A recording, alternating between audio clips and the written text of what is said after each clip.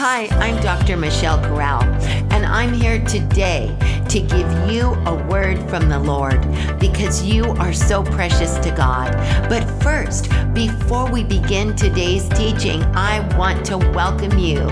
And also, for those of you that are joining us for the first time, I want to invite you to go to our website at mydayofdestiny.com. There you can see and hear all of our podcasts. You can select any podcast you choose and listen to it and add to your spiritual curriculum and add to your library and experience the wealth of wisdom that God wants to give you for your ministry, for your destiny, for your place, for your position. Now, beloved saints, let's go to the Word of God. Hello, dear people. I'm Dr. Michelle Corral, and I want to ask you a question. Have you ever asked the question, like most of us, Dear God, why am I going through the things that I'm going through? When I'm serving you, when I'm doing everything in my power possible to please you, to serve you, why is this happening to me? Well, beloved saints, so often we associate our trials and tribulations with an indictment from God. And is that really what's happening here? I want to show you a supernatural secret hidden in God's Word that is going to show you why God allows trials and tribulations in our lives. First of all, Paul, the apostle, encourages us, and he tells us something so powerful that is so meaningful to every trial and tribulation in our lives. He said in the book of Romans, the 8th chapter, the 28th verse, all things work together for good to those who love God and are called according to his purpose. So I want you to know in Romans chapter 8, where the Bible says all things work together for good to those who love God and are the called according to his purpose, means that no matter what happens, even through a test, God will make sure that it will turn to your best. Let me take it up one more notch so that you can be fully confident that this crisis is going to turn around and that God is going to use every bit of pain in your life toward profit in the kingdom of God, because God is a God who doesn't waste any sorrows. I want you to know, dear people of God, that the Bible tells us so clearly when we look at the word test. The Bible says in Genesis 22, and God did test Abraham. This word test is a word in Hebrew, nasion. And nasion is a word that has two powerful words hidden in it.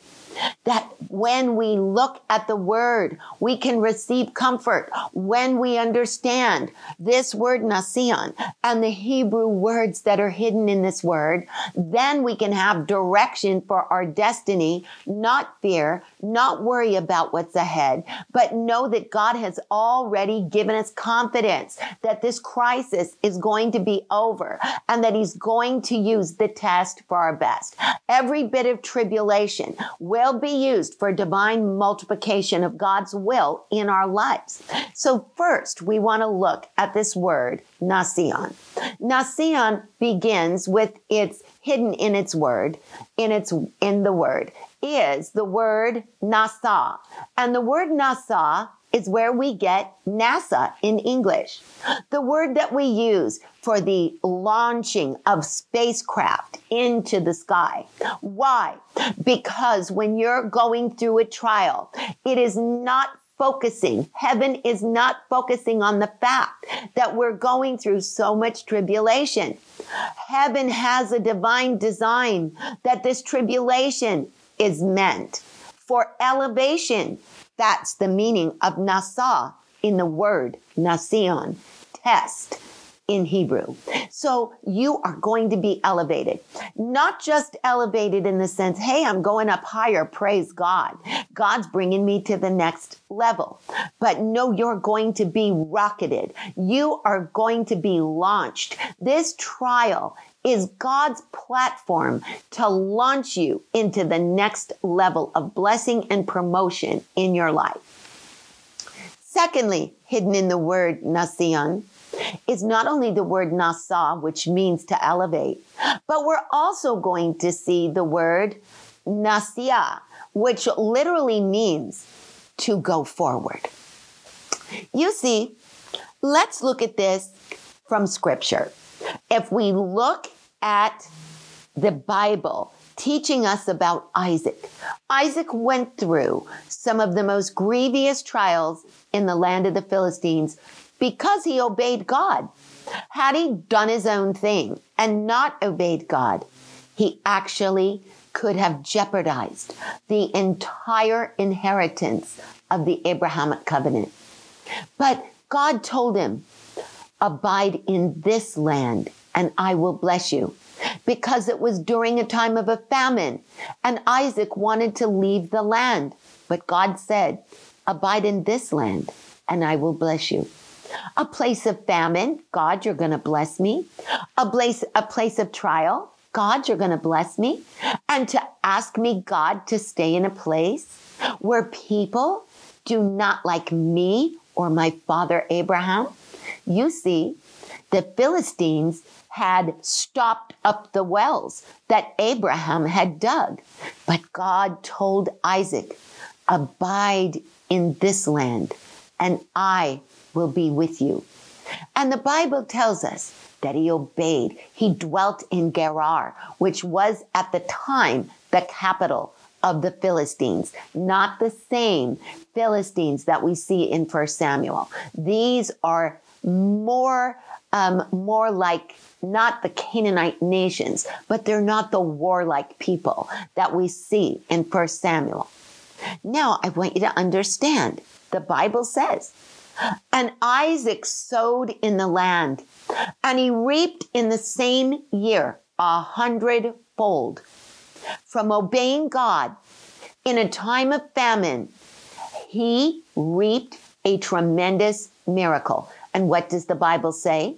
The Bible says, and the man waxed great and went forward until he became very great.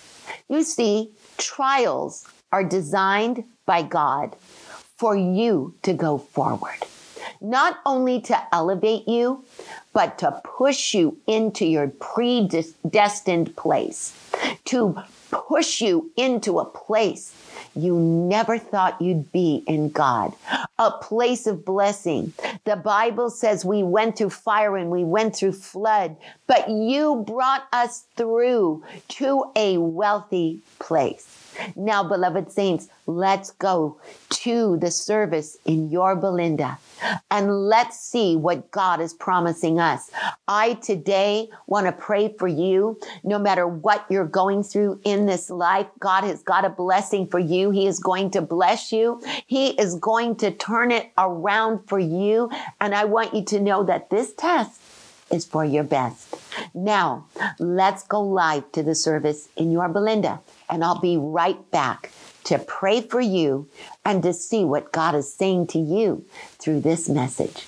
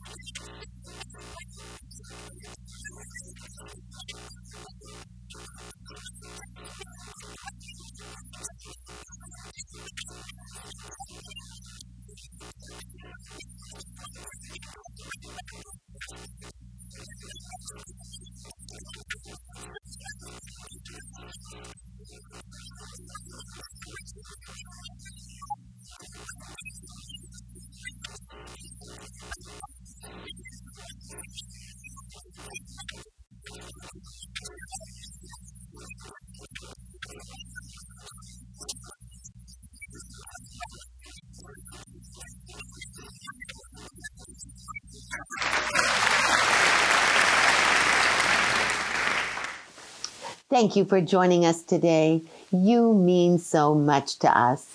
And of course, the reason we're here is, first of all, to teach you the Word of God and to make a way for the stepping stones of destiny to be revealed in your life that God has presented through the blueprint of breakthrough in His Word.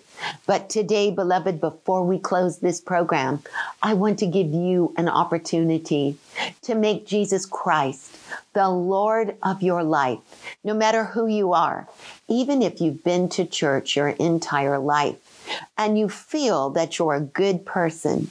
Did you know you can be a good person and go to church your entire life and still miss heaven? Because why? Because we must be born again. Born again is not about religion. Being born again is about receiving Christ in relationship.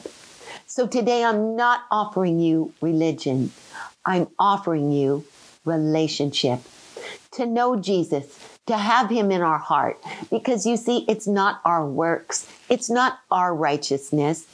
It's His righteousness. And today you can be made the righteousness of God in Christ. You can stand before God with sins forgiven. You can stand before Jesus Christ on Judgment Day with total peace, knowing that your sins are forgiven and that He has made you a complete new creation. That's what this season of Easter, Good Friday, and Passover is all about. This is about becoming a new creation in Christ Jesus. Passover is the foreshadowing. When Egypt ended and the children of Israel came out of Egypt and they became a new nation, I want you to know you can leave Egypt today. You can leave the pain of your past. You can leave sin, darkness, and addictions right now at the foot of the cross. You see, beloved, receiving Jesus in your heart, making Him the Lord of your life, means making Him your best friend, making Him your closest companion, making Him your closest family member. Because now when you receive Him as Savior, you have His blood as a member of His family. And you can do this now by receiving Jesus Christ in your heart as your Savior. Would you say this prayer with me? Say it with me now. Say, Lord Jesus, I want to be a Christian. I want sins forgiven. On this Easter, during this Passover, and on this Good Friday, I want to be a new creation. I receive you right now in my heart as my personal Savior. Wash me clean from my sins. And Lord Jesus, I ask you that you would make me a new creature in Christ. By faith I receive the gift of grace, and by faith I receive the call and the anointing to become the righteousness of God in Christ. Amen and amen. And now for those of you who would like to partner with us in our worldwide Hesed outreach for the poorest of the poor, you can do that at mydayofdestiny.com, or you can also text to give through Hesed. That is Hesed, C-H-E-S-E-D, and text it to 77977. Thank you for joining us today on this podcast. I'm Dr. Michelle Corral, and we'll see you very soon.